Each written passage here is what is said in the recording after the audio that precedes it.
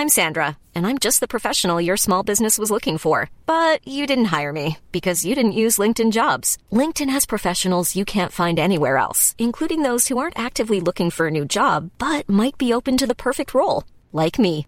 In a given month, over 70% of LinkedIn users don't visit other leading job sites. So if you're not looking on LinkedIn, you'll miss out on great candidates like Sandra. Start hiring professionals like a professional. Post your free job on linkedin.com/people today. Hello, everyone.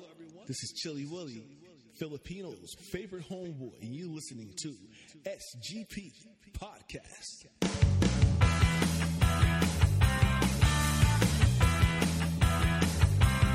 You are listening to the longest-running weekly episodic Filipino wrestling podcast. This is the Smart Gilas Pilipinas podcast. Stunning Stan C at your service. Right across me, ravishing Ro Moran. No Rowdy Raf Cams tonight. He's off spreading the rowdiness somewhere else. No. He's catching up on L-Dub. And doing good deeds in the process, last I checked. Anyway, we have to start this off by telling you that it's episode number 82 of the number 16 ranked podcast in the sports and recreation section on iTunes, and it is all thanks to Paeng Bartolome. Oh, yeah. Rafe Bartholomew. At this point, though, I kind of, for the longest time we've been doing this running gag. Yeah. I kind of, we've been up and down so much now. Okay, now we've figured out the formula. Yeah. I guess we have.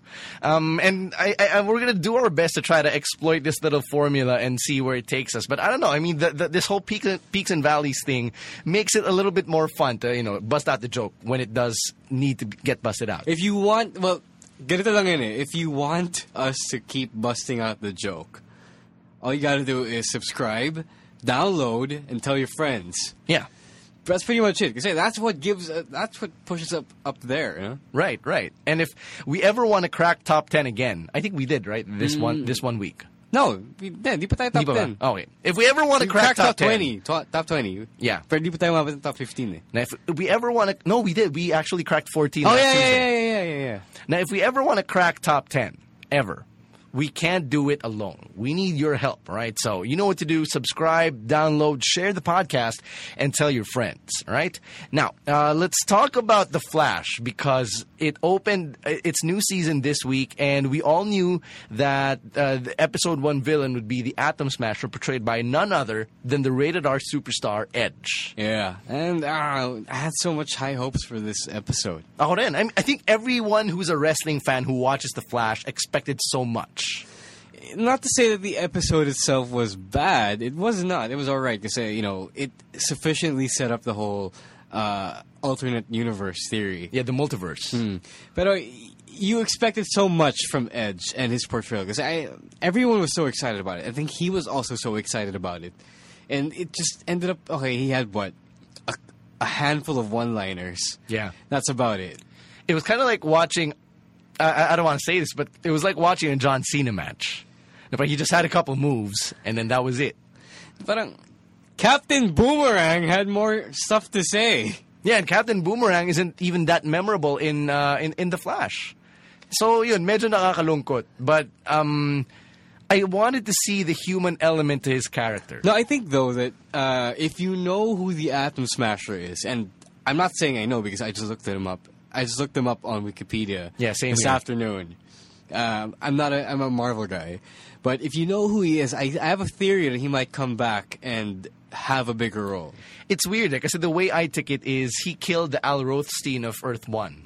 Oh, no. So the Atom Smash who became the villain was like Earth 2. That's not to say that he can't have a bigger role on another side. I'd love to see that. I think it's possible. Yeah, I mean, to see him as a hero instead of a rogue, diba? Kasi the Atom Smasher of the DC comic lore is actually a superhero. So that would be nice if they can actually explore that storyline. Baka ano pa lang to eh. Testing the waters. Chekhov's gun pa lang siya. Yeah. I mean, there have been characters in Flash and Arrow, and to an extent Gotham, who they just tease them for one episode early in the season, and then like mid-season or towards the finale, they come back, and you're like, oh, holy shit! So they were building up to this point. So, as Edge fans, as Edge heads, we're hoping that this is what happens to Atom Smasher. I haven't seen Edge on Haven, and I was wondering if this role was a waste of his talents. Because if I were Edge and I saw the script of what I'm going to be doing, if I were him, I wouldn't have taken the role right there unless there was something more. Maybe. But I know that Haven is sci-fi, diba? And the Flash is CW. I think they're like under the same Flash umbrella. Is sci-fi, yeah. Yeah, I mean, like, it's sci-fi as in the genre. No, I meant the network. Yeah, then Haven is Sci-Fi Network. Flash is CW. It must be under the same umbrella because the way I see it is like all of these gigs are interconnected. You know what I mean? Oh, naman. Like it leads to something bigger. So I'm hoping that the something bigger is a bigger role than Flash. My theory is, if I were presented with the offer, if I were offered this role, I would only take it if I saw there was more of it down the line. Right. Hindi one-off. I'm not gonna take that, even though it's a chance for me to be in the Flash. Yeah. If I were Edge, and you're a guy who's been in 2 seasons of this other TV show. Yeah. Well, only time will tell, as they say. So. In this case, you got the Flash, a series that thrives on manipulating the time-space continuum now. So let's see. Anyway, we got a very special episode to follow up the Rafe Bartholomew one, and this particular episode is actually the first of 2 parts because for this week and next week's episode, we have a guest who has seen his share of the wrestling business. In fact, he's wrestled for the WWE and ECW. We're talking about Chilly Willy. If you haven't heard of him, this might be a great time to look him up, actually. He did wrestle in the original ECW, as in the one that, the gritty underground promotion that Paul Heyman once ran in the 90s. He also wrestled in developmental for WWE under OVW.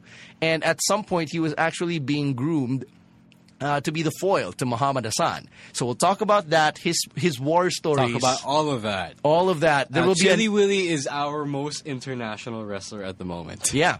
And there will be a New Jack story in there.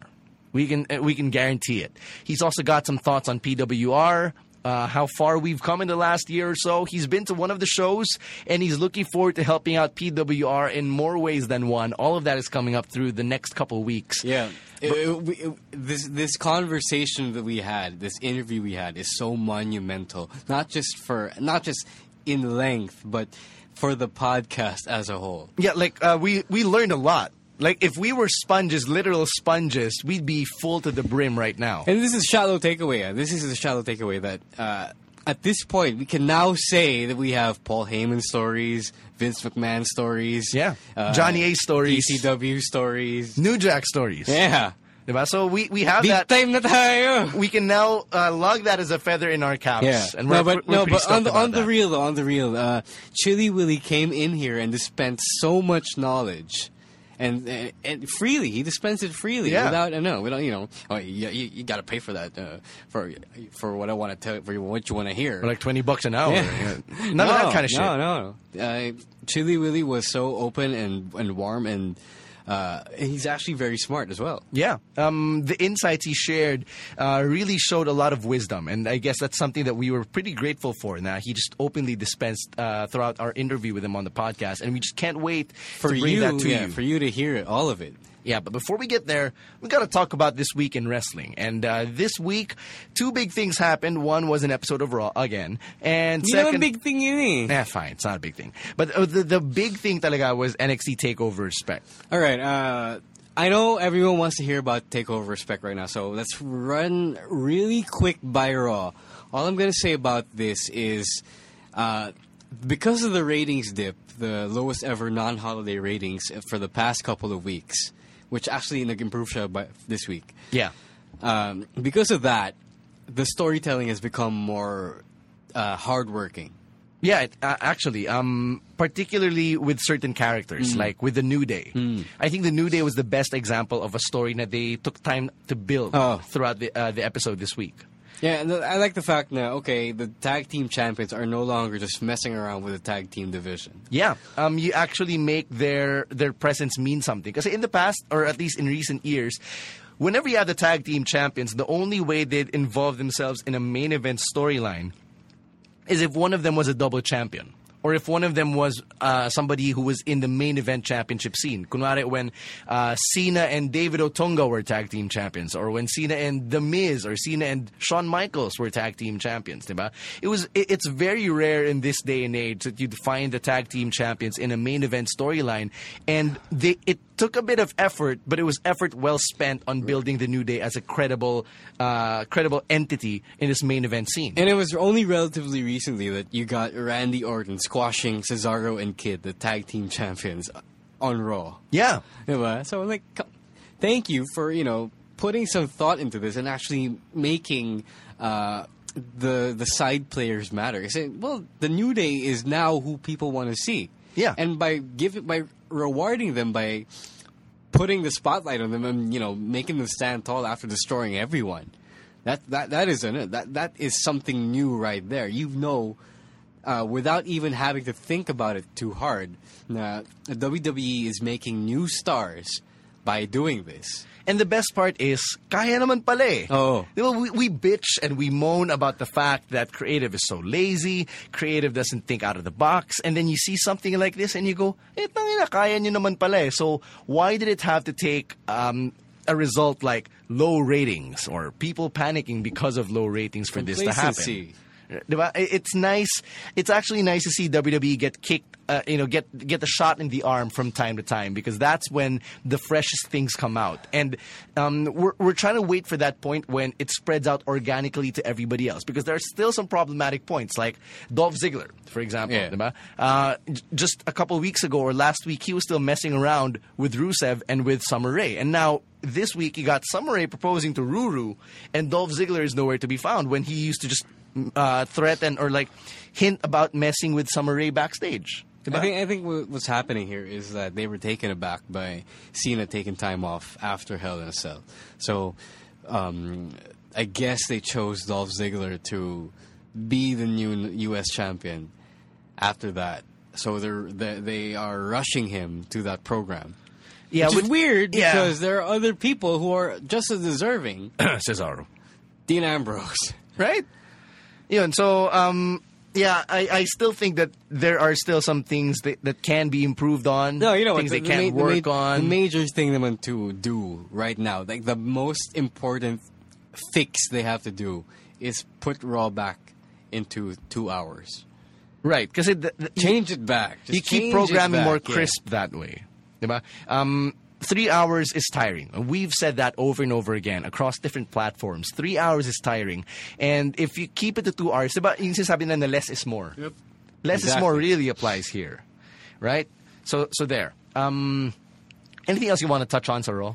The less we say about it, the better. Fine. If you want to know more, if you want to argue with us or whatever, hit us up on Smart Henry. You can check it out. The Smart Henry Raw report is up there. I took some time to write it, and there's another Raw recap I read this week from Joe the Grappler Marsalis over on Rappler.com. You can check that out too, and just hit us up and let us know what you thought about this week's episode of Monday Night Raw. Now, the good part. Let's talk about NXT TakeOver. Mm-hmm. NXT TakeOver Respect, from the name itself, you could tell that the theme was all about establishing respect. And, it was obvious, but it was good. It was good because it made, it gave a nuance to the storylines heading into the pay-per-view. I think I like this TakeOver more than Brooklyn. Oh, no, I liked it more. Yeah, so did I. Everything was just, everything was spot on. Right. You get, ever since TakeOver debuted last year. Yeah. You get, every now and then, a TakeOver that is spot on. And the last one that was spot on was, what was, I think it was, I have an answer. Might be Rival. No, for me, it was Our Evolution. Yeah, Our Evolution was Our Evolution was the best, pa rin. I mean, when Sami Zayn won the title. Pero, Respect is kind of approaching that stratosphere na eh. Yung Rival was the one where Sasha and Becky had their match, right? Right. Oh, yeah. Our Evolution was like the most spot on, the last spot on. So if we could make a top 3 of all the takeovers, including Arrival, I would say Our Evolution's number 1, Respect is 2, Rival is 3. No, Arrival has to be 3. Arrival. Yung my the ladder first match. one, yeah, the first one. I remember seeing it. I remember the matches, but I'm not as attached to it as, say, Rival. But that's just me. That's my opinion. I like our rivalry. Okay. You know? All right, let's agree to disagree on number 3. Now, NXT TakeOver spec, noong una kasi I didn't have a lot of expectations for it other than the Iron Man match. Yeah. But heading into it, it was just a great show from top to bottom. Apollo Crews versus Tyler Breeze. It wasn't the perfect show. No. It was better than great. Brooklyn, but it was not a perfect show. Yeah, because like Apollo Crews versus Tyler Breeze is something that Ro and I were arguing about before we hit record. Like I saw it coming that Apollo Crews was going to win. That's and the thing. I don't have a problem with everyone sees it coming that Apollo Crews was going to win, but when you see the match itself, they were working really good. Yeah. I like Tyler Breeze versus Apollo Crews more than I like Tyler Breeze versus anyone else, maybe except Hideo Itami. But this Tyler Breeze kasi has come a long way since, well, it's the first Tyler Breeze that I've actually enjoyed watching. Here's a question for you, and here's a good fun fact in the process.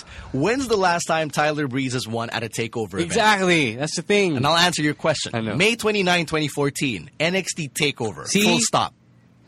That's the thing. And I was also talking to Brandon C., our friend Brandon, over Twitter. He says that Tyler has moved into the full gatekeeper role. And I think that sucks because now it doesn't really mean anything when you fight him. I say everyone knows you're going to beat him if you're actually if you're a well-touted indie star, unless you're an indie star who just walked in like Tommaso Ciampa. Yeah. So I wanted Tyler Breeze to win because now that I've enjoyed this Tyler Breeze who has come this far, I wanted to see a full-blown feud. And if Apollo Crews won the first match, why would he go on to a feud with Breeze? What if the feud becomes something that has championship implications? What if? Sana. Okay. I just want to see these two work. Because if you push Crews to the NXT championship scene, it's going to be a bit too quick. Yeah. Like, he's still fucking around with Samoa Joe, whenever that's going to happen. And I would like to see Crews do something meaningful in the NXT mid-card.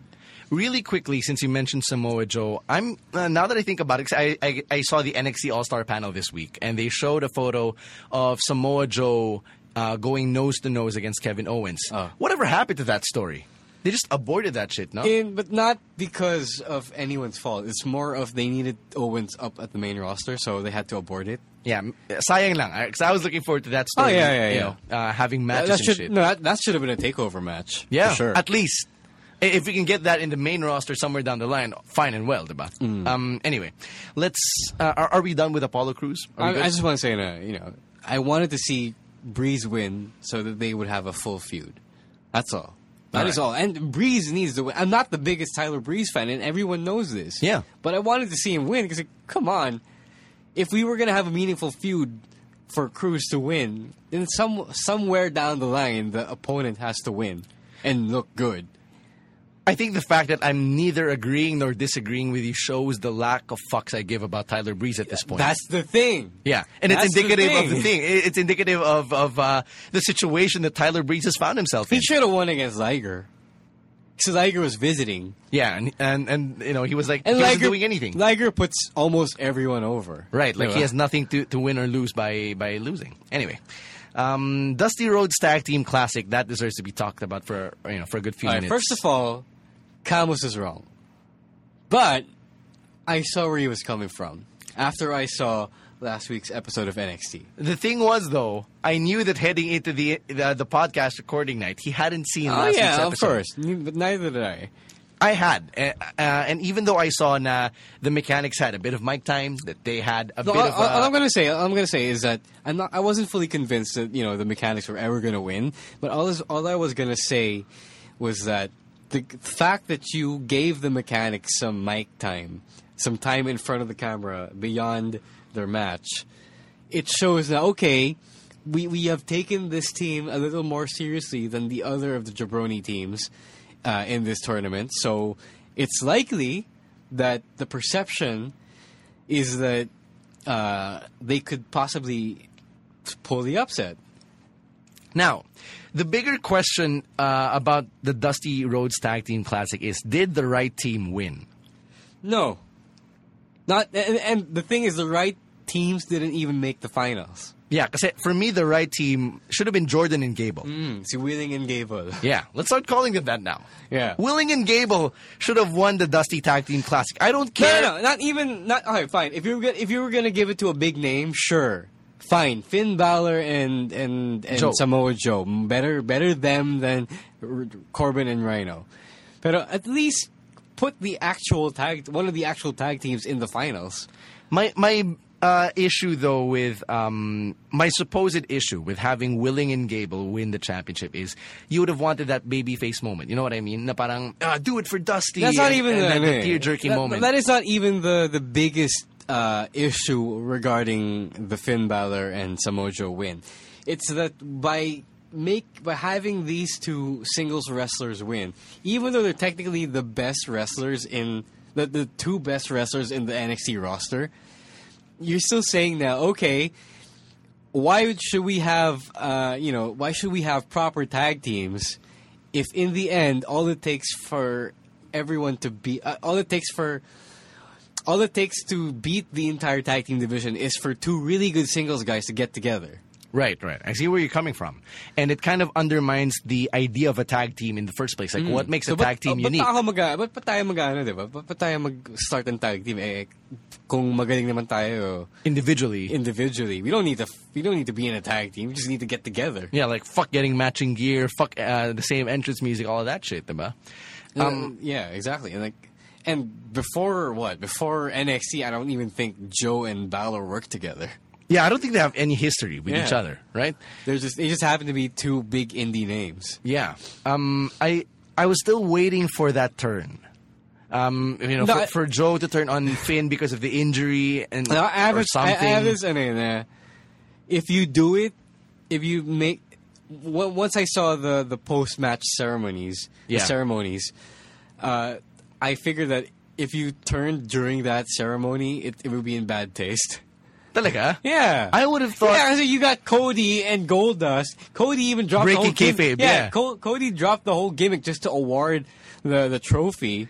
But I thought that would have been the best time to get some heat. You know what I mean? But when everyone's so emotionally vulnerable, the same way that they yanked the curtain off from Sami Zayn's celebration. But it's Dusty. It's Dusty. Sami Zayn, at least it's just Sami Zayn. There's no other name involved. Right. I mean, okay, this is a recurring thing now. Nah, I've been wanting turns to happen at the worst possible times. Like, the first was Night of Champions, nung nanalo si Charlotte. Like, I wanted Paige to beat Charlotte up in front of Ric Flair, like, right then and there when she was celebrating. And now, I want, like, Joe to beat Finn up in front of Cody and Goldust without their makeup on. There's clearly something wrong with my sense of morality. You know what? The Flair thing was alright. Like, Flair is there. He was a heel before. Yeah. And for one thing, he's still alive. Okay. So I wouldn't have minded if it happened while Flair was there. But here you have Dusty, who had just passed away. Yeah, fine. And his son dropped kayfabe just to award the trophy. His sons, both of them. His sons. Well, Goldust has long dropped kayfabe, but Cody, I'm sure it took a humongous amount of effort to not be Stardust at that moment. Right. Can we just close this by saying, sayang, they dropped the ball on Jordan and Gable. Yeah. Not even. You know what? If the Mechanics won, I wouldn't have minded either. Not to say that they should have won, because they shouldn't. At this point, I just think that a proper tag team should have won. Yeah. Although in kayfabe, I get that two of the best wrestlers in the company or in the roster should be winning. I mean, Jordan and Gable could have cheated their way to win, and I wouldn't have cared. It could have.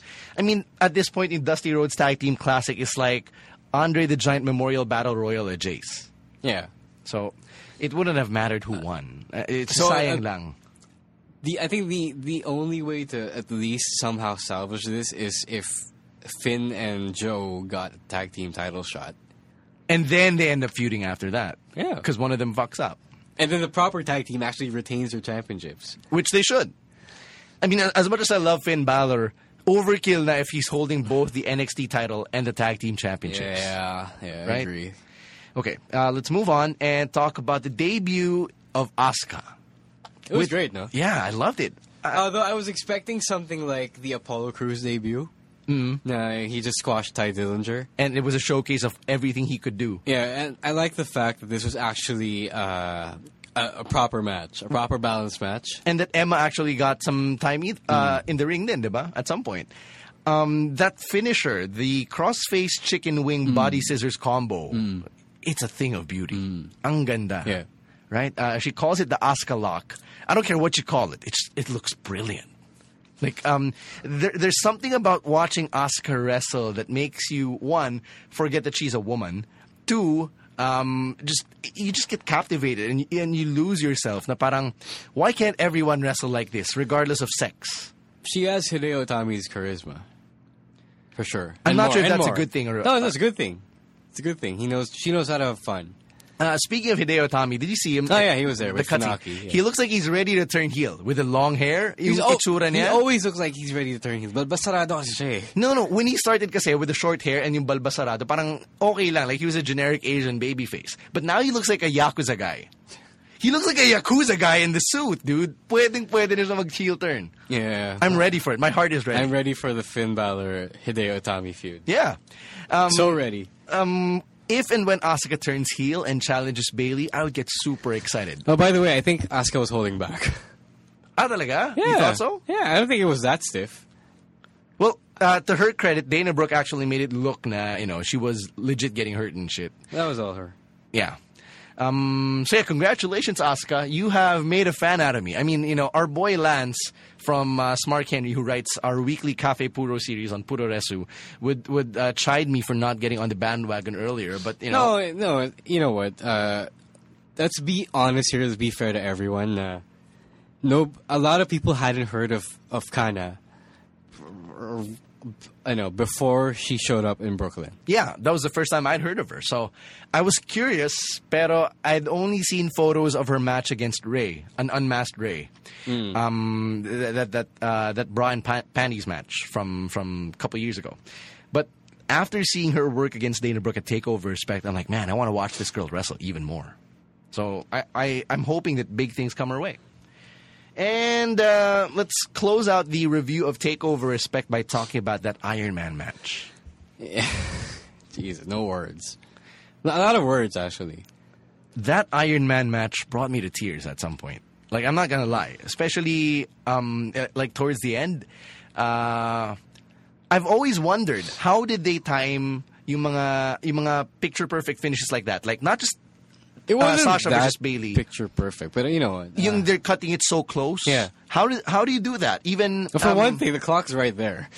Okay, that helped. Kasi Prince Puma versus Johnny Mundo, there was no clock, yeah. Diba? So it was kind of hard for them to pull off yung picture perfect finish. I would assume that the ref knew what the time was, and the ref would just tell them, right, to go home na. Oh no, it's 15 minutes past, blah blah blah. But this Iron Man match is so good na Sasha really healed it up. Like, she made Izzy cry. Oh. That was good, by the way. Izzy is going to be the new Miz girl. No, I like the fact that Sasha won by being a heel. Yeah. It was a deviation and at the same time a throwback. Because usually these things would happen by normal means. Okay. The heels are supposed to be cheating assholes, but nowadays, they would just wrestle their ass off. And the thing about Sasha Banks is, right now, medyo confused na rin tayo with what her alignment is. No, she's a heel. No, she's a tweener on the main roster. Oh, on the main roster, sure. Kasi not deliberately. Well, it's kind of deliberate because they're pitting Team Bad up against the Bellas. But when she's down in NXT, she's the boss. I mean, when I say deliberately, I mean they're not deliberately making her into this deep, complex tweener, morally amoral character. It's more of they just don't know how to exactly how to write her character. Exactly. So so that's happening, and at least in NXT, what's great about NXT Sasha Banks is she knows what her role is and she plays it to a T. Like the way that she just slammed Bayley into yung time into the screen of the timer, so that Bayley would get counted out. or the fact that she stole the first fall by leveraging the ropes. That was Johnny Mundo shit, by the way. Yes, it was. No, the first pinfall was an eye poke. Yeah. I remember Cesaro Zayn 2 out of 3 falls. The first fall was a headlock. Oh, nga. I remember that too. I'm still in awe with how Johnny Mundo got yung advantage niya against Prince Puma when he used the crowbar, diba? To get 2-3 falls in a row. I was kind of surprised that Sasha Banks didn't take a page out of that. I kind of wanted to see her do that just because I think that was a bit too extreme. You know, not a crowbar 30 minutes, eh. The reason why that worked, that, you know, Johnny Mundo was able to go crazy with the crowbars because they had 60 minutes to fill. Right. You only have 30 minutes, and if you trash someone with a weapon and expect to rack up the wins, they're not going to get it back in under 30 minutes. Okay, fair enough. I had to say this as well. We have to give props to Byron Saxton for calling out the color schemes of both women. Yeah. Because commentators don't normally pay attention to the colors of wrestlers' attires, diba? Like when CM Punk started wearing pink after Macho Man died, we had to make that connection by ourselves. But Byron Saxton going out of his way to say na this is how Sasha Banks looked when she first entered the business 5 years ago, and this is Bayley's look because it's an Iron Man match and she's paying homage to Iron Man. God bless you, Byron Saxton. This is why I did what I did at Renaissance when I called out Brian Leo's color scheme. Shit like that. We don't know that yet. Well, it's going to come out once it goes up on gpnlive.com. What I'm trying to say is, ito yung hinahanap ko from my commentary teams, and this is what I try to do when I call matches. Well, thank you. So I appreciate it, Byron Saxton. Thank you for setting a great example. My favorite part of the match was the finish. Yeah. Because, well, first thing, for those of you who don't know, Bayley went full on Bryan Danielson in that finish. Like, you thought she was a nice wrestler who didn't want to really hurt anyone. The fact that she had to do that in order to get Sasha to tap out shows that there was growth. There was character growth in the span of 30 minutes in a single match. Not just 30 minutes. I would say na yung career arc ni Bayley kasi was in question. No. I mean like there was so much growth in that one match, and especially in that last minute. Yeah. But okay, I've tried everything, and now this is the last thing I've got. She's never seen this before. Yeah. And she's still not tapping. Right. So I have to start smashing her face in, or her head in now. And her hand. Yeah. And I guess to your point, it's a microcosm. Those 30 minutes were a microcosm of Bayley's career arc. Because when she started, she was this really happy girl, very chibi. Na nung una, she didn't buy her own gimmick. Right. And that's why people like you didn't buy her. You were like, but Bayley isn't very convincing. I remember we used to chat about this some 2 years ago. Na Bayley isn't very convincing. So I looked her up and I was like, oh nga, may konting kulang, diba? And then she started buying into the chibi character. And then she started being the hugger. She started being everyone, the children's favorite, to the point that even someone like Kevin Owens would say na her joy is infectious. Yeah. He said this during the All-Star panel. Now, she gets to this point where she's already the champion, but there's still those lingering doubts na Sasha Banks would throw her way, kasi her credibility, not just as the NXT Women's Champion, but as an evolved Bayley character, was being thrown into question. And that's why, towards the end of the match, dun mo makita nga the evolution of the Bayley character na she has this edge, which she, when pushed to the brink, lumalabas yung edge, like that monster inside you. I guess that's what separates someone like Bayley from someone like John Cena, because Bayley is willing to accept wait. You cannot say that about Cena. Cena has gone to that place. He has, but not when it's necessary. And I say this because he didn't do that when he had to against Bray Wyatt. Yeah. Right? Or Brock. Right. But he would go to that dark place when you don't expect him to, or when you don't want him to. You know what I mean? Yeah. See, Bayley, she let the darkness out at the right time, at the right moment. I guess that's what separates these two characters. He went to the dark place against Rusev. Yeah. And Kali. Yeah. Yeah, but you get the point I'm trying to make. Like, the point is, in a way, they're analogous to each other. It's just that I hope that they don't screw Bayley up. You either die Bayley, you either die a Bayley, or you live long enough to be the boss. I love it. Dark Knight reference.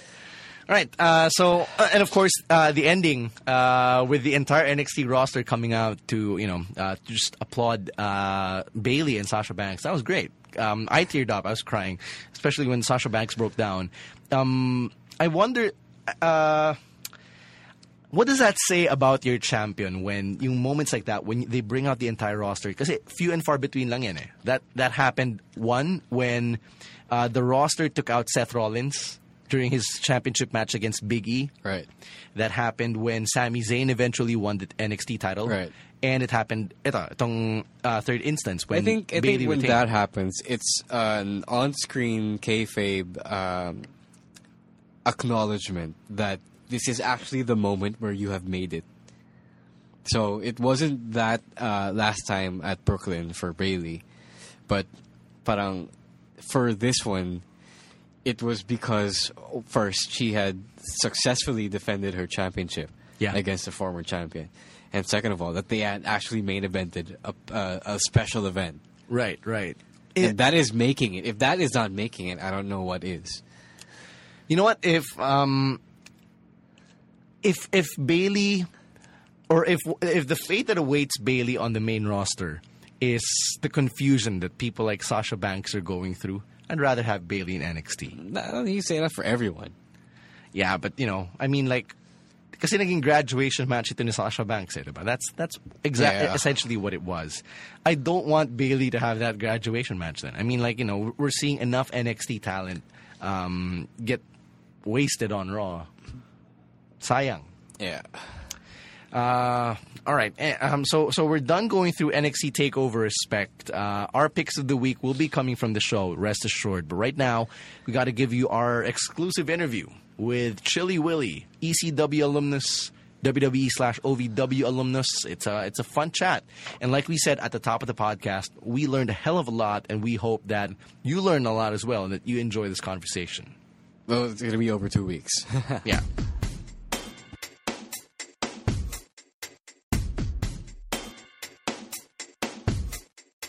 All right, so we're sitting here right now, episode 82 of the SGP podcast, rolling on with our second ever international wrestler who's guesting on the podcast. Yeah. He is an alumnus of ECW, and, well, as luck and fate will have it, he is actually a resident here in our country, in the Philippines. Yes. So we'd like to officially welcome to the SGP podcast, Chili Willy. Thank you. Hello, Chili Willy. How you guys doing? We are good. How are you, man? I'm good, man. I'm great. I'm glad to be here and do this podcast with you guys and be a part of PWR. And I'm just very thankful.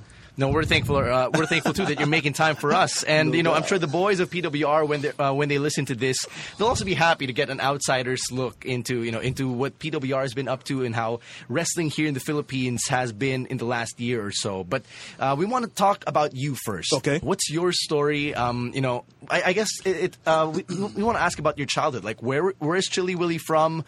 Where's your hometown, and how did you get into this business? Okay. Well, first, man, it might be longer than hours.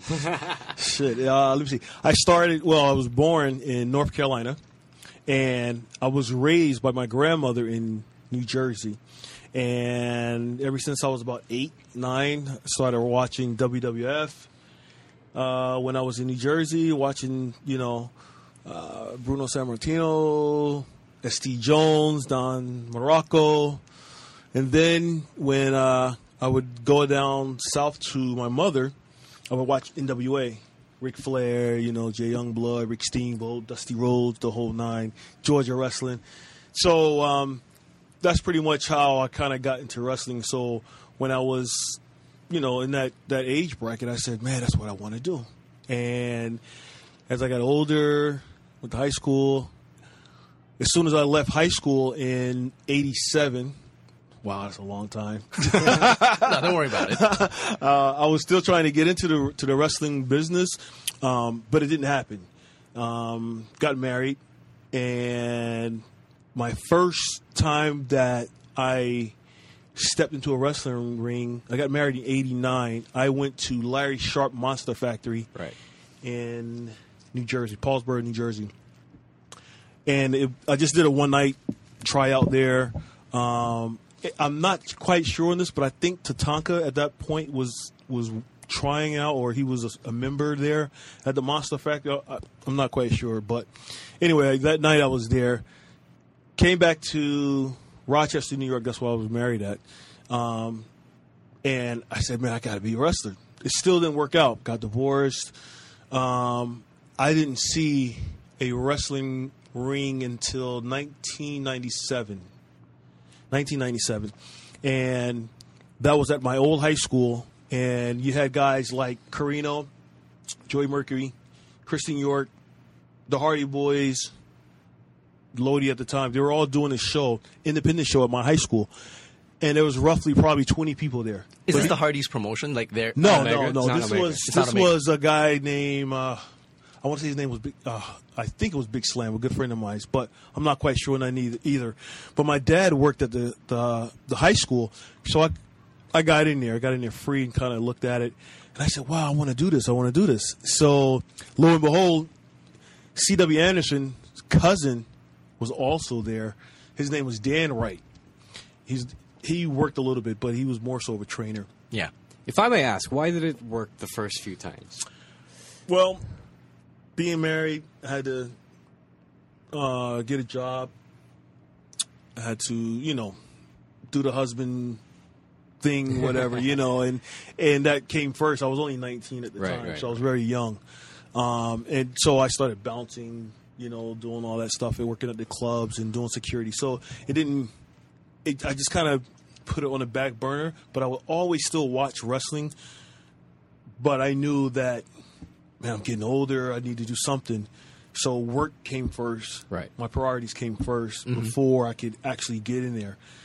And when my marriage didn't go well, then that's when, I went back home to my mom, and I found it there. That's where I found wrestling. And I met up with a guy named Dan Wright, C.W. Anderson's cousin, and they started training me and maybe two other guys. And then another guy came in, and his name was Gary Simone. And I think he used to go as the grappler way back in the 80s for WWE under a mask. And so that transpired. So I was getting trained by three people. Well, CW, Dan, and Gary, they kind of split up. And CW kind of went his way, and I was still training, but it was with Dan and Gary. And what happened was CW Lodi, CW trained Lodi, and Lodi moved on to WCW at the time. And there was another guy involved. Well, make a long story short, CW went to ECW. I kind of evolved on my own in independent circuit. And from there, was at a show one night. Steve Carino and CW came in. They were on break. And I cut a promo at some indie show. And CW said, man, I got to get him there. I got to get him to ECW. And so, and it wasn't a sure foot in. It was just come up, check us out. Because see, back then, wrestling was, you had something to look forward to. Now, wrestling is the only thing you really have. If you're working on an independent circuit in America, you are trying to get to the Performance Center, which is in Florida for WWE, or you're trying to get somewhere like TNA, possibly Ring of Honor. But even TNA, Ring of Honor, you still want to get to the Mecca. Of course. If you're Muslim, the Mecca is Saudi Arabia. If you're a wrestler, wrestling is the WWE. Yeah. All right. So, and Allah is God for the Muslim. Yeah. And Allah for wrestling is Vince McMahon. Right. I don't care how you put it. So you're trying to get there. And back in the 90s, well, we had something to look forward to because WCW was going on and WWE was going on and ECW was going on, but it wasn't as popular because they didn't have a TV deal. Well, the guys were pushing. The Hardys did their thing, and mind you, I was on a circuit in North Carolina with the Hardys. Like I said, Joey Matthews coming out of Virginia, Christian York, CW, Carino, them guys. And CW and Carino went to ECW. Well, I wanted to go anywhere. I didn't care if it was WCW, WWE, and I never heard of ECW. But I went, hung out with the guys, and went to a show. Met all the guys in ECW, and did a tryout one night, and it was in Virginia, and I worked Julio De Niro, and at that time it was Julio Fantastico, and he was working much longer than me. Mm-hmm. Now, mind you, let me back it up.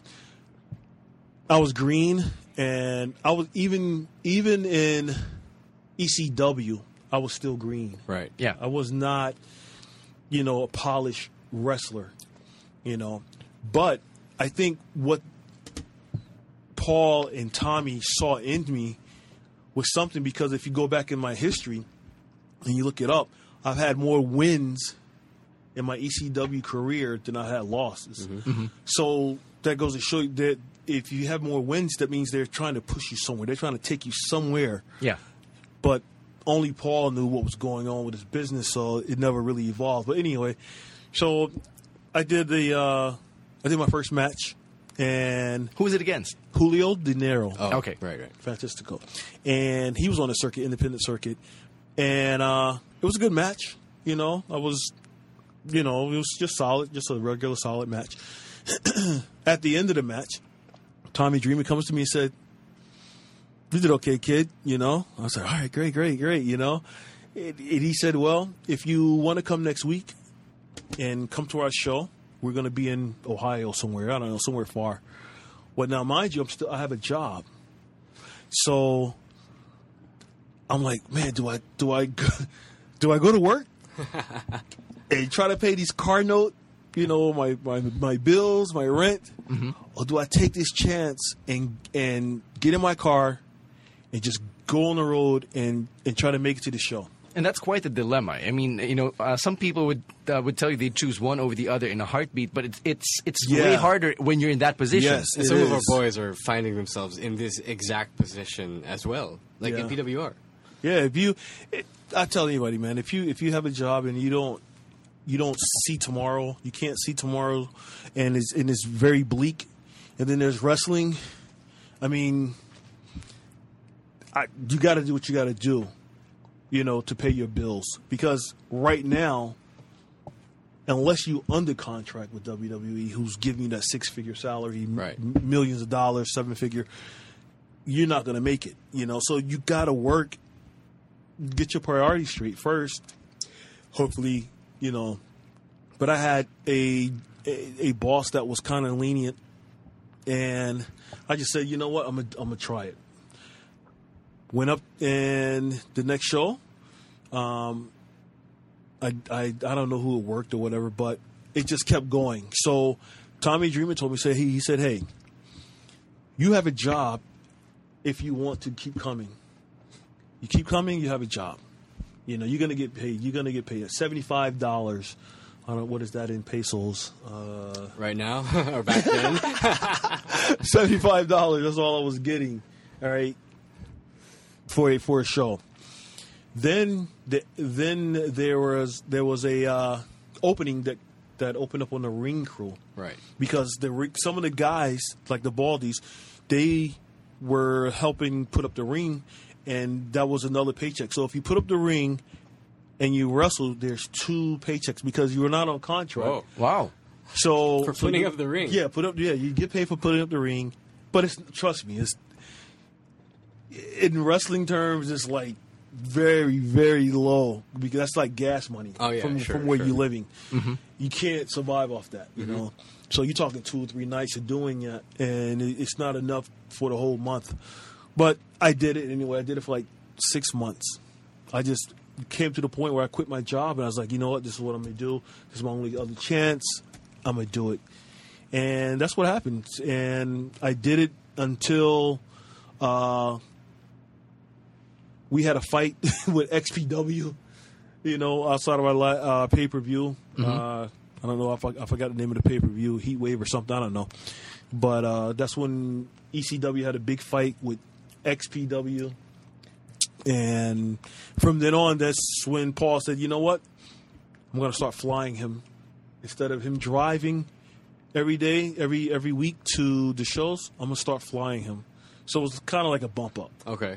But I had to get out there and bloody up some people. And it was for real and almost got put in jail. It was like 4 of us. I think me, Mama Luke, Tony Mama Luke, I want to say Kid Cash maybe. I don't know. It was like 3 or 4 of us got subpoenaed to court, but it never evolved. But that's when Paul really started paying attention to me, and so that's like pretty much my story from there. And then after that, when ECW closed,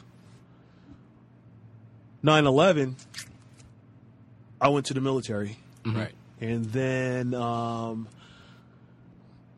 got hurt, almost got killed, had lost some buddies. Where were you assigned? Iraq. Okay. And I got hurt in Samara. It's called Samara in Iraq. And one of my closest friends at that time got killed. Right. And so when WWE came to the first time they do a show, WWE does a show with supporting the troops. Tribute to the troops. Right, exactly. Yeah. Their first one was, I want to say back in 2003, because I got hurt in 2003. And their first time that they came to Iraq, well, at that time, Rhino was working for WWE. He told some people, Vince or whoever, I want to see where Chili Willy's at. Let's go visit him. Well, I got hurt at the same time. It was November 22nd when I got hurt. And my commander said, Jones, do you want to go home? Or do you want to wait and see your buddies come here in WWE? And I said, hell no, I'm going home. I'm sorry, I got to get out of here for 2 weeks. Yeah, that was quite the story. Yeah, I got to get out of here for 2 weeks, man. Because being in combat zone for 8-9 months, you want to go home. You want to see family. It changes people. Yeah. There you go. It changes forever. And so I was like, man, I'm tired of fighting. I'm tired of getting shot at. I'm tired of shooting people or whatever. I want to go home. I'm sorry. I'll see the rest of them guys later. So they came. Anyway, they came. Stone Cold, all them guys came. I never met them guys. I never met Stone Cold, the Big Show, nothing like that at the time. But they came. They came to my unit. They found my unit. And I have 2 posters back home in America where they all signed autographs. They met all my friends, everything, my commander and everything. And I'm sitting home. I was like, "Damn! I should have stayed. Now I would have met all the guys. Only one missing was you." Yeah, exactly. And at that time, I didn't know Vince, so But so then after that, 2004 came around, and I was getting out, and they had a spot open for me, and they were trying to push this gimmick where at the time SmackDown was doing the insurgent type gimmick with Muhammad Hassan? Yes, exactly. Snuka Jr. and Davardi. Those 3 guys had a gimmick, and they were doing that, and they wanted me to come in, be an American hero, sort of like the G.I. Bro type thing. Right. Wow. Okay. But so I got a sign. I got a contract with the OVW. And I was in a class with Bobby Lashley, Boogeyman, Beth Phoenix, Dolph Ziggler. What a class. Damian Sandow. Yeah. I was and we're talking 2004, 2005. Yeah, so this was when he was still Idol Stevens. Yes. Exactly. So amazing. You gotta take note that it took this long for when people see Dolph Ziggler or they see Damian Sandow, and when they see them guys, they're just not coming off the street and becoming wrestlers and becoming great. It took them that long to get here. Right. You know what I mean? So they've been around a long time, so a lot of guys was down. A lot of people were down there. So anyway, they wanted me to do that, and my mind wasn't right. I just came straight from Iraq, not even going home, getting settled down to Kentucky, OVW, where the school was at, and once again I was married there too. I've been married twice, and so this time I wanted to see my wife at the time. I was like, I'm not even going home, and the contract, the money was coming in every month. The money's coming in untaxed. Damn. I'm talking big money, I wasn't on developmental pay status, although I was in development. Yeah. I was getting paid roster pay because they knew that, okay, this is Chili Willy. Give him a couple of months, he's going to be ready. Well, it was like starting me all over again with wrestling. I had lost all. I didn't lose what I knew. It was just putting it into motion. Mm-hmm. You know, a simple hip toss. You know, a simple arm drag, scoop slam. Right. You know, suplex. You know, basic stuff. Coming off the ropes. You know, but executing it right at the right timing. I was lost. Was it a matter of not having the muscle memory, or was it the PTSD that got in the way? Yeah, it was. I think it was a little bit of both, but mostly the PTSD that was getting in the way. Because when I got in the ring, I wanted to really fight. I wanted to, like, when I saw you, it was like rage. It was like a shoot fight. Yeah, exactly. And so, you know, Bill DeMott and Lance Storm, who was trainer, you know, they didn't really see a lot of it. But one time, Tommy Dreamer came in, and he refereed one of my matches. And he said, I think he said block the kick, and elbow to the turnbuckle. Oh, no, headbutt to the turnbuckle. Right. So, let me see, I'm trying to get it right. Block the kick. Well, anyway, block the headbutt, give the elbow, and then I give you the headbutt. So what I was supposed to do was, if you're taking my head and taking it to the turnbuckle, I was supposed to block with my foot, give you the elbow, and then you go. Mm-hmm. Okay. Well, I didn't do none of that. I lost it, and I don't know. It just didn't look right. So Tommy said, "Whoa, Chili." He said, "I don't know what they did over there to you, but they fucked you up." He said, "You're not the same Chili Willy from ECW. You're just like it's not registering or something." I was like, "Yeah, I don't know." So he sat me down. Then one day, that was just one incident. Stephanie McMahon came in, Paul Heyman, John Laurinaitis came in. Well, when they come in, they're going to pick you out. They want to pick out the best guys and girls that, you know, in OVW, send them up to the roster. But you got to run a match in front of them. You got to cut a promo. And Steph was part of this process. Yes. Wow. Already. Let me tell you, it's 2003. Okay. Steph, and this is a whole other subject. Stephanie McMahon is, if Vince McMahon is Allah, then she is definitely Muhammad. Because she is, if something ever happens to him, God forbid, she's right there. Okay. That's hers. That's her baby. She's no. But anyway, so I cut a promo, and we did a match with someone, and so she began to talk about. She says, "Well, tell us about your time in Iraq." And for some reason, I broke down. I just started crying because it got real, and I walked out. And that's what they do too. You know, I'm jumping all over the place, but WWE will take your personal business. That's true. And make it a gimmick. Mm-hmm. Yeah. And make it a storyline. Yeah. You know, Lita and Matt Hardy. Yeah, exactly. And that's Edge. You yeah. know what I mean? Lana and Rusev. I don't know what's going on with them, but I'm quite sure there's something going on there. Gotta be. Gotta be, because they're together, you know, so I don't know what that deal is. But anyway, so they wanted to take that and exploit it. And every time that I was supposed to do an interview with Jim Cornette, because he was the teacher, also he was, you know, on Wednesdays. I'm here. I am. I'm supposed to cut a promo, and it's supposed to be emotional to the people. You know, I'm an American hero, and I just can't do it. And you know, I was in Iraq, and I couldn't do it. Mm-hmm. The first time was unexpected. It was real, you know. Yeah. And so it was maybe 2 or 3 months after that. Then I got canned, and they were like, you know, John Laurinaitis was like, "Hey, Chili, you know,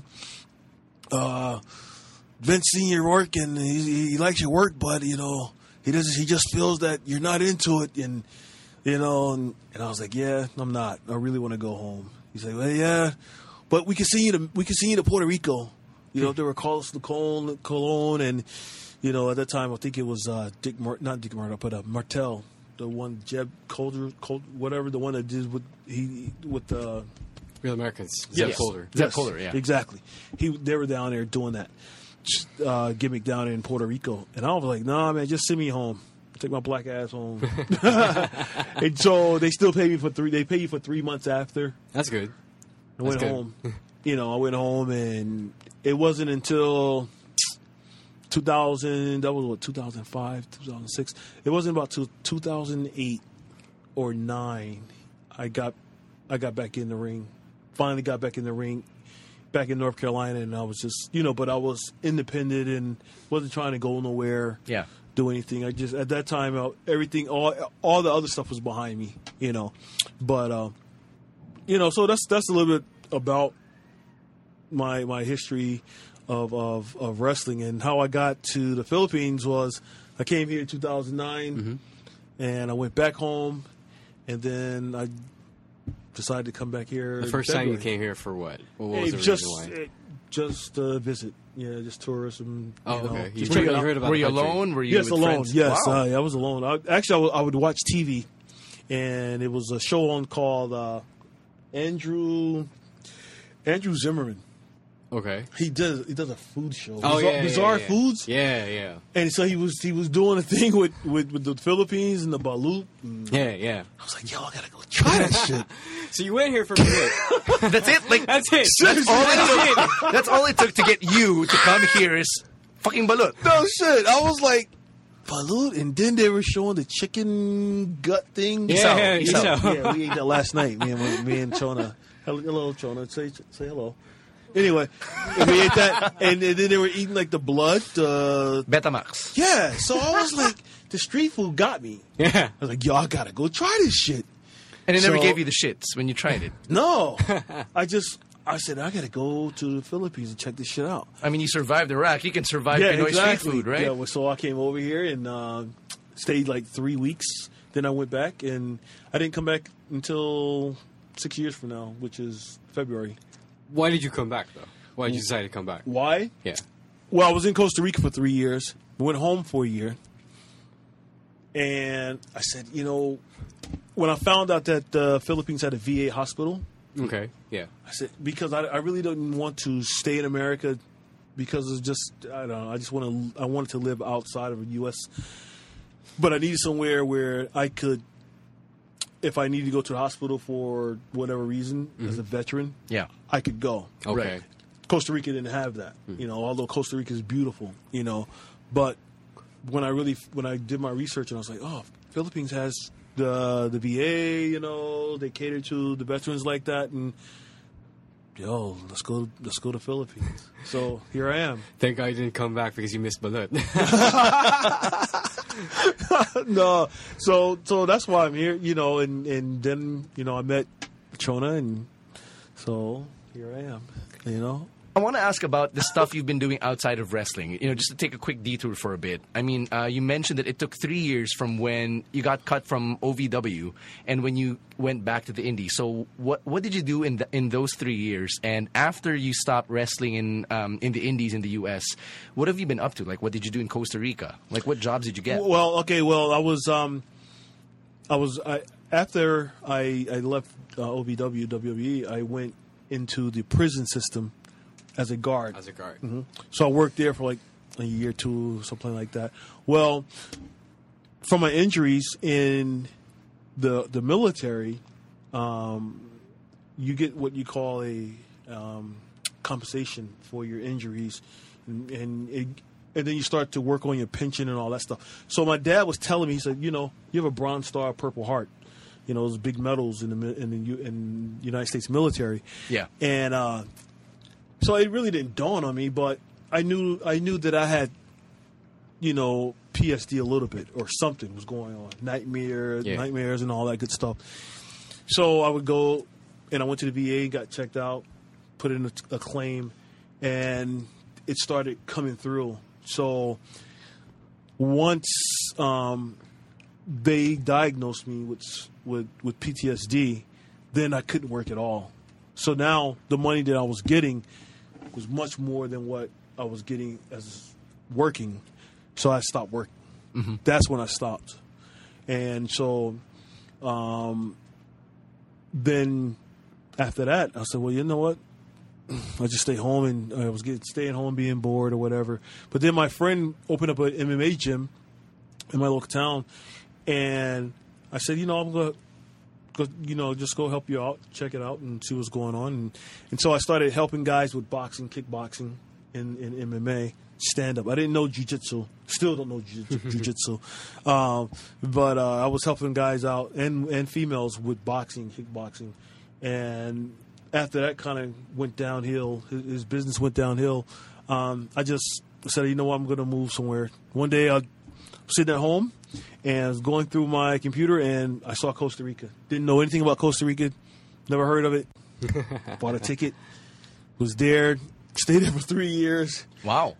Hanging out, beach bum, drinking, So then I came home last year and I stayed home, with my mom or whatever. And then I said, I'm going to go to the Philippines. And that's what I did. So here I am. Going back really quickly to your time in OVW, feel free to tell me if you're uncomfortable discussing this. Go ahead. I want to ask about Bill DeMott.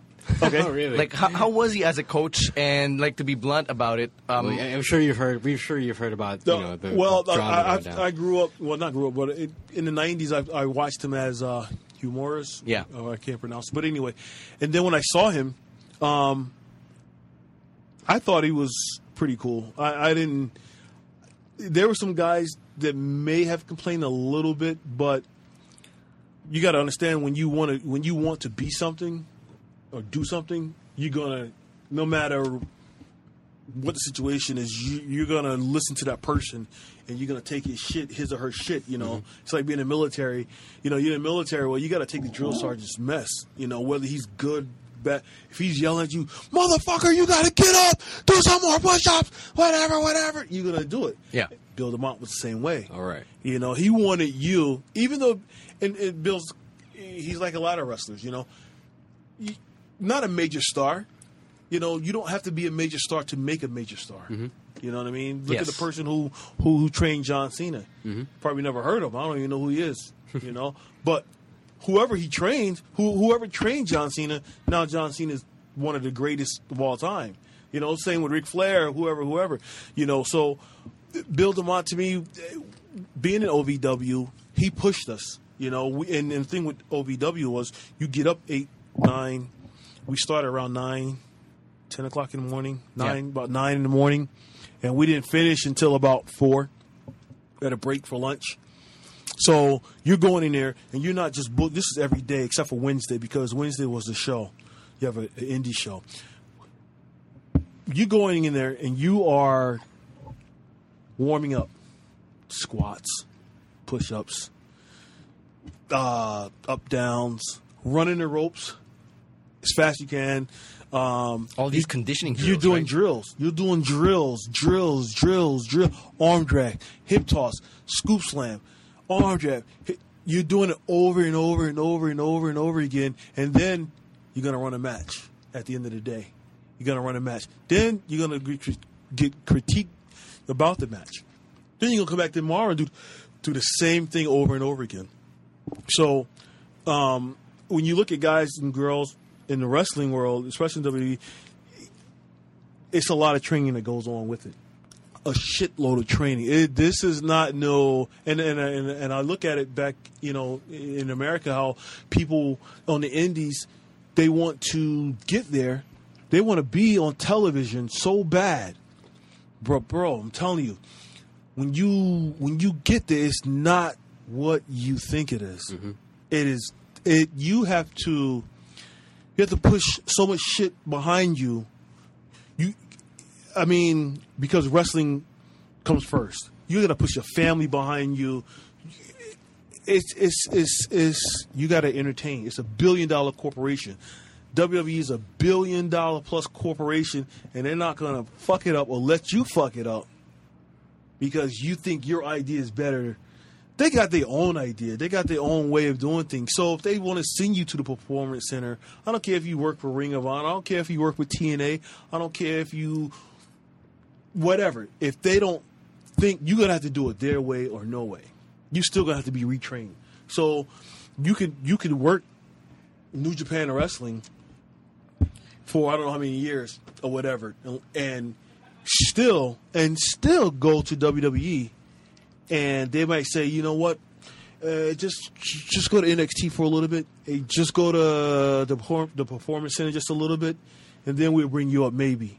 But it's all up to what they think and what they want, you know, because that's what wrestling is. Wrestling is wrestling. Yeah. All right. I want to ask something about. Let's go back to talking about you and your time in wrestling for a little bit.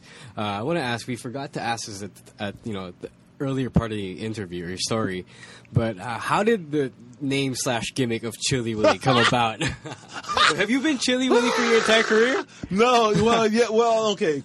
How it started off was I was training, and I had a friend, and they called the house, and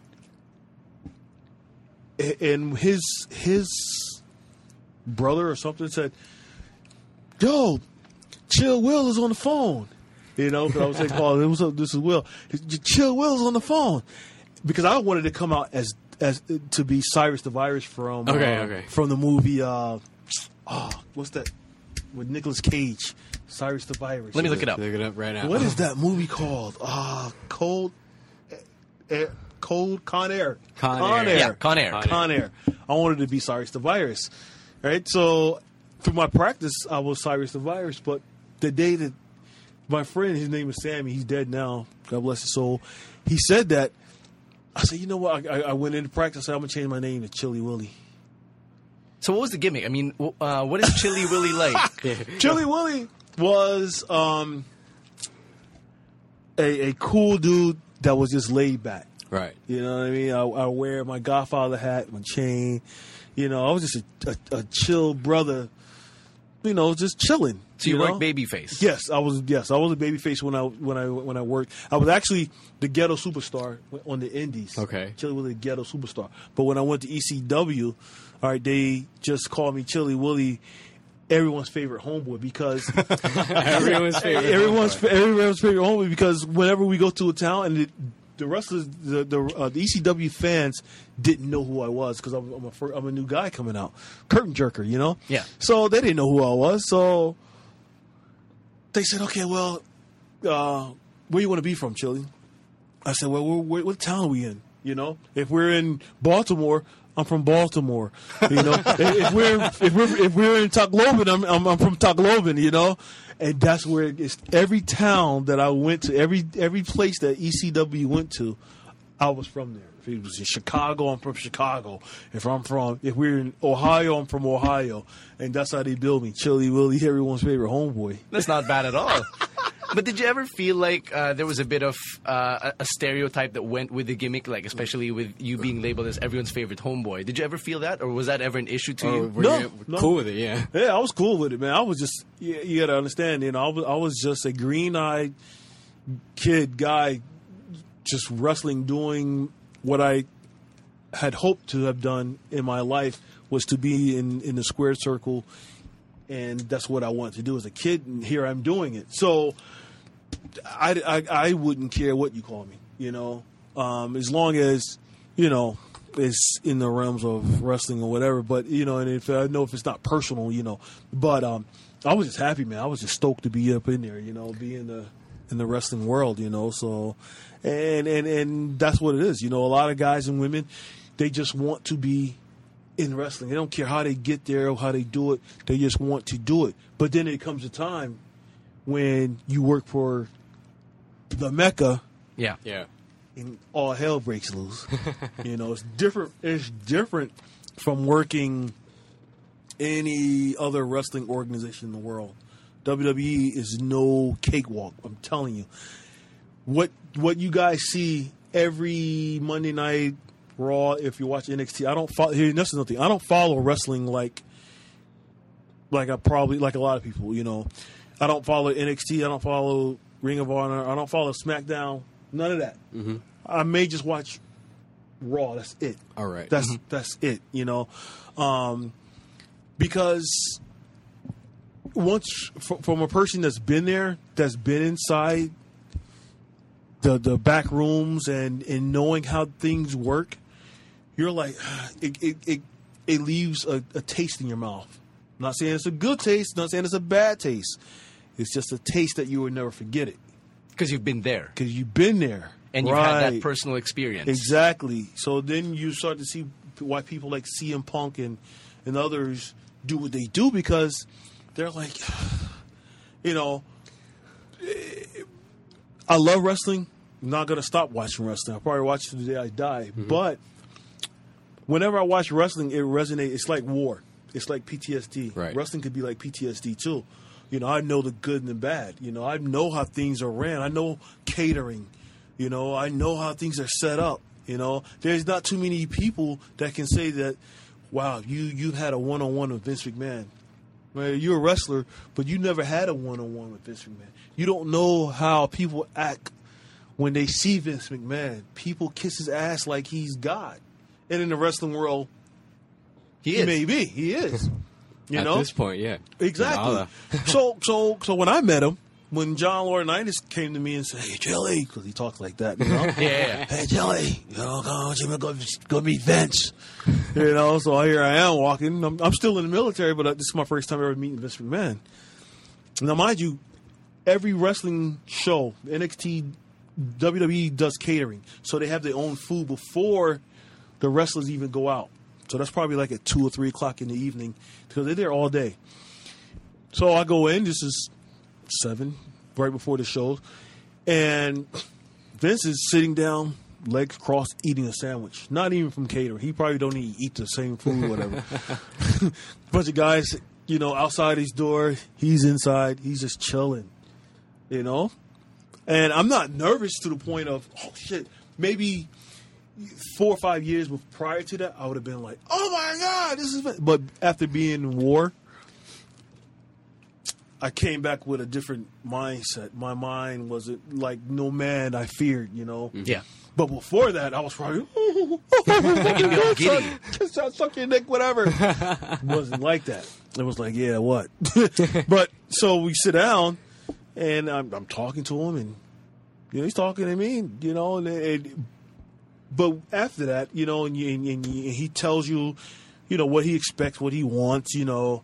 Get your body right. You know, we want you to be television right. He told me that. I want you to be you're military right. You're your military body, but I want you television right. Chili. Does everybody call you Chili? Where did you get that name from? Anyway, he said that Chili, really? He said I want you television right.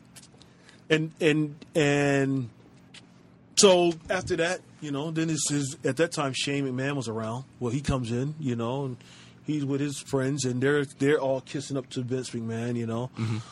So, you know, wrestling that's what it is. I mean, it's just it's a thing where WWE is just, it's the holy grail when it comes to wrestling. And for me, I don't watch it as much, but like I said, I watch Raw, and that's about it, you know. So because I know what goes on. I know how people get paid at night. You know, I know that how, you know, a guy can do his match, and then right after his match, he's on a flight to the next town.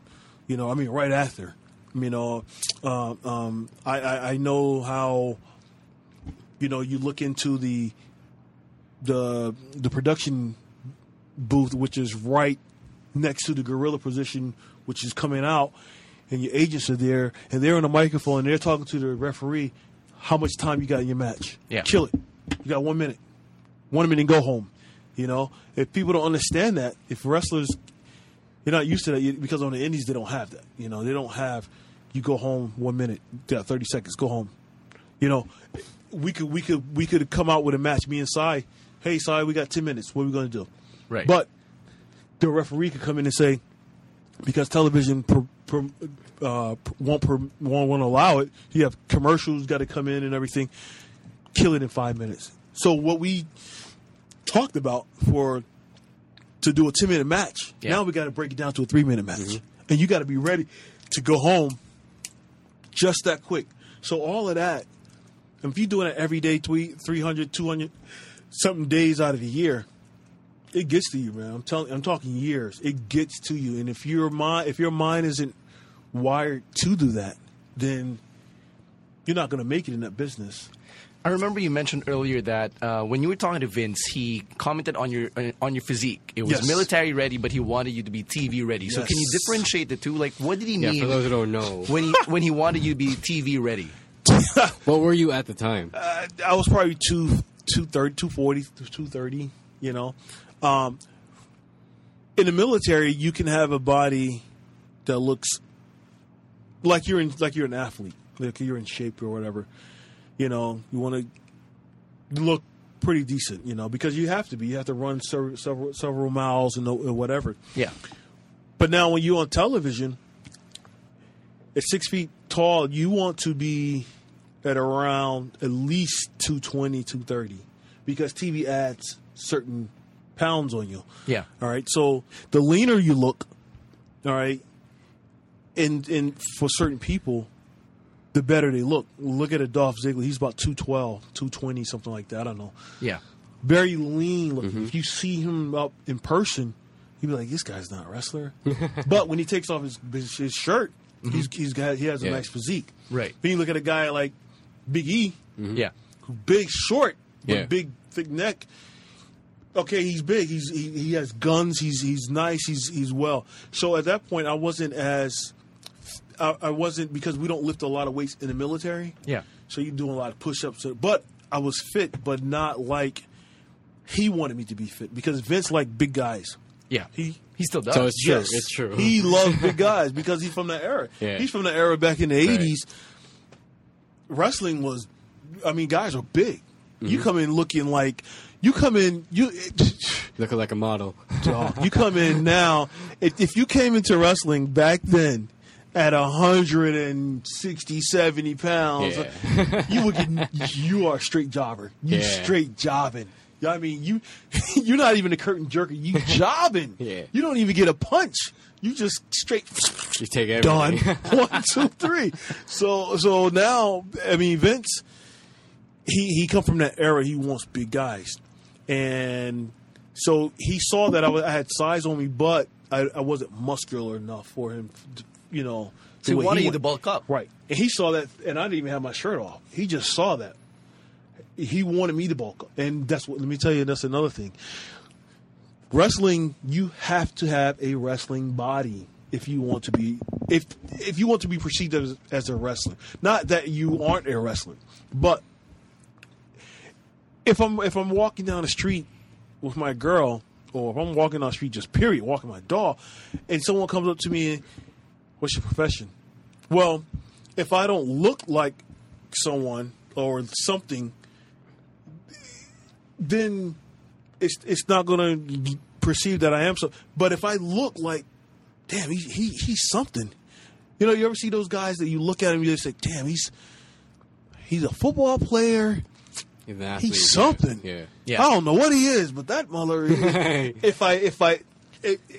if I'm a robber, or if I'm a person that just want to jack people up, trust me, people who get jacked up are people who the ones who are doing it.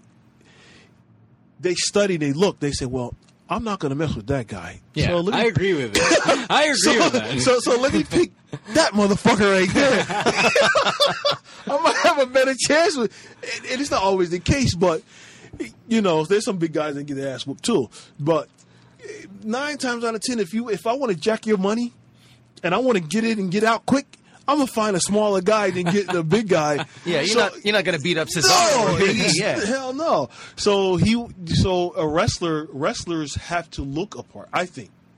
I'm not saying you have to be 260, 70, 80 pounds. Those days are over. But you do if you're 150 pounds, then that 150 pounds should reflect. Damn. That little fucker he got some knots on him. He has some guns on him. He has some traps on him. He has some pecs on him. He has something. He looks like an athlete, because we're performers, but we have to look like performers. performers. We have to not just be performers, but you have to look like performers. You have to take pride in what you're doing and say, okay, I'm going to do this way, and I got to perform, because that's what your people are paying money to come see you as. You know, they want to see us wrestlers, and they want to say, damn, that's a wrestler, and he hits like a wrestler, he looks like a wrestler, he's a fucking wrestler. Because everyone can't do this. Everyone's not supposed to be able to do this. That's right. Yeah. You know, I can't play basketball. Not everyone can play basketball. Not everyone can play golf. Not everyone can play tennis. So you have to hone your skills, and honing your skill, and part of that in wrestling is looking the part. You have to somehow look apart.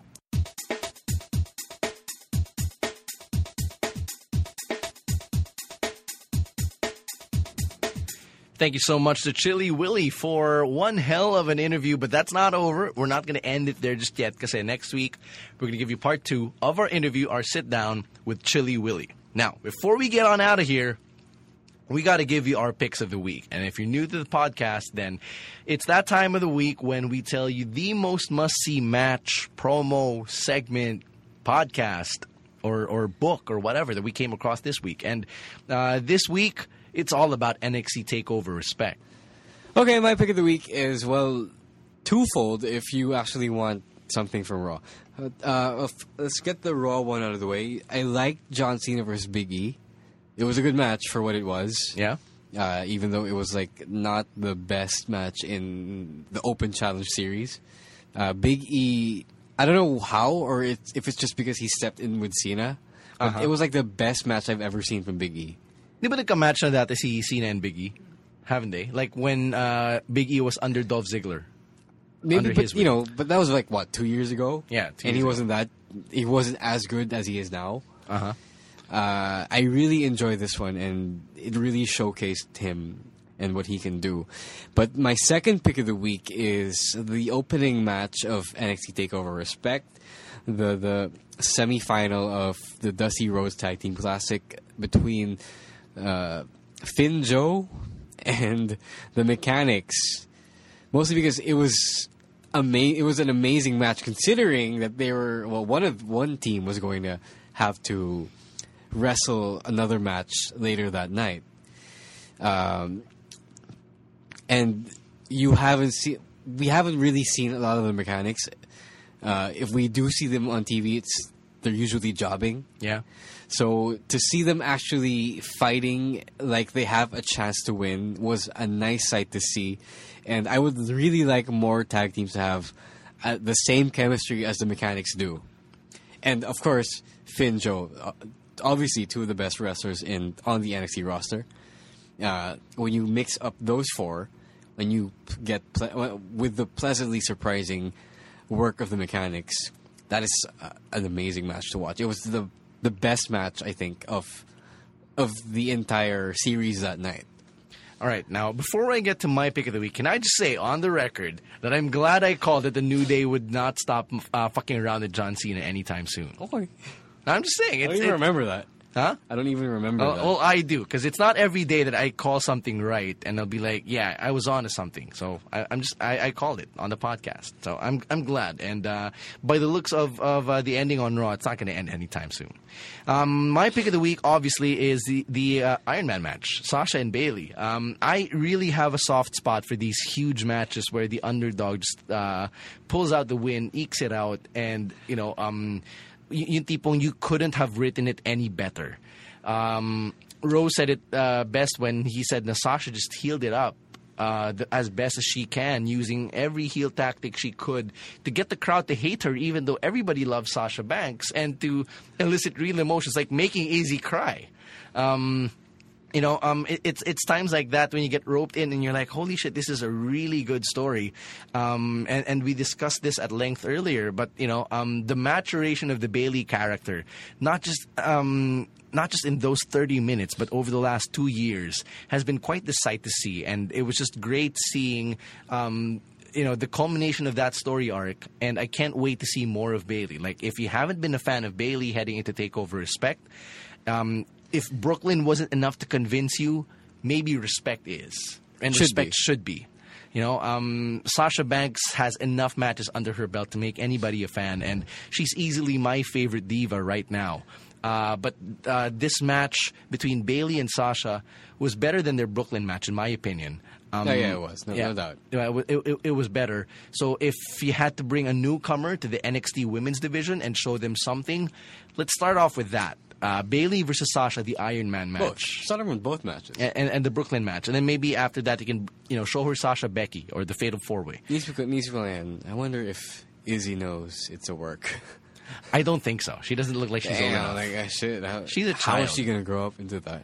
She's a child. One day she will realize that Sasha was working her. No, you know what would be awesome? Maybe that would be the moment she decides, I'm going to be a wrestler. Exactly.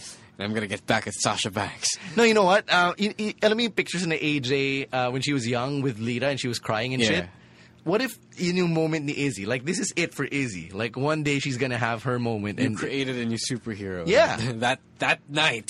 Izzy will be the spiritual successor to Bayley. That would be fun. That would be a great story. Like, 10 years down the road, you and I, let's have a chat. Let's talk about Izzy. Let's look her up, where she is now. Hopefully within WWE's radar. We call it right here. Yeah. Hopefully in 10 years, she's within WWE's radar. If not already she's there. Like, she's like, 6 years old? 7? 8? 7. I don't 10 years? I don't know. Yeah. Anyway, that brings us to the end of episode 82 of the SGP podcast. Stay tuned for next week, part 2 of the Chili Willy interview, and we'll start talking to the boys and girls of PWR again as we head on closer to the next PWR live event, which is at the end of October. All right. In the meantime, in between time, we got to give them a shout out. Follow them for more updates on Facebook. It's facebook.com/PH Wrestling Revo. On Twitter and on Instagram, it's at PWR Official. And, of course, big thanks to our folks here at the Mellow 94.7 Studios for always hooking us up, for making the Rafe Bartholomew episode happen last week. And not just that. Thank you to everyone who listened to the Rafe Bartholomew episode. Yeah. It really meant a lot, especially given that Gilas is the spirit animal of this podcast. And it was a great conversation with one of my idols as well. And now thank you for listening to this Chili Willy episode as well. Again, we'll be hearing more from him next week. But right now, if you have anything to say, anything to argue or agree on with us, hit us up on Twitter, on social media. It's at _Stancy, at Roiswar. For Camus, it's at Caveman Camus. And for the show, it's at the SGP Podcast. Now, with that, you guys enjoy your weekend or enjoy the start of the week or whenever the hell you get around to listening to this. We're out of here. Peace.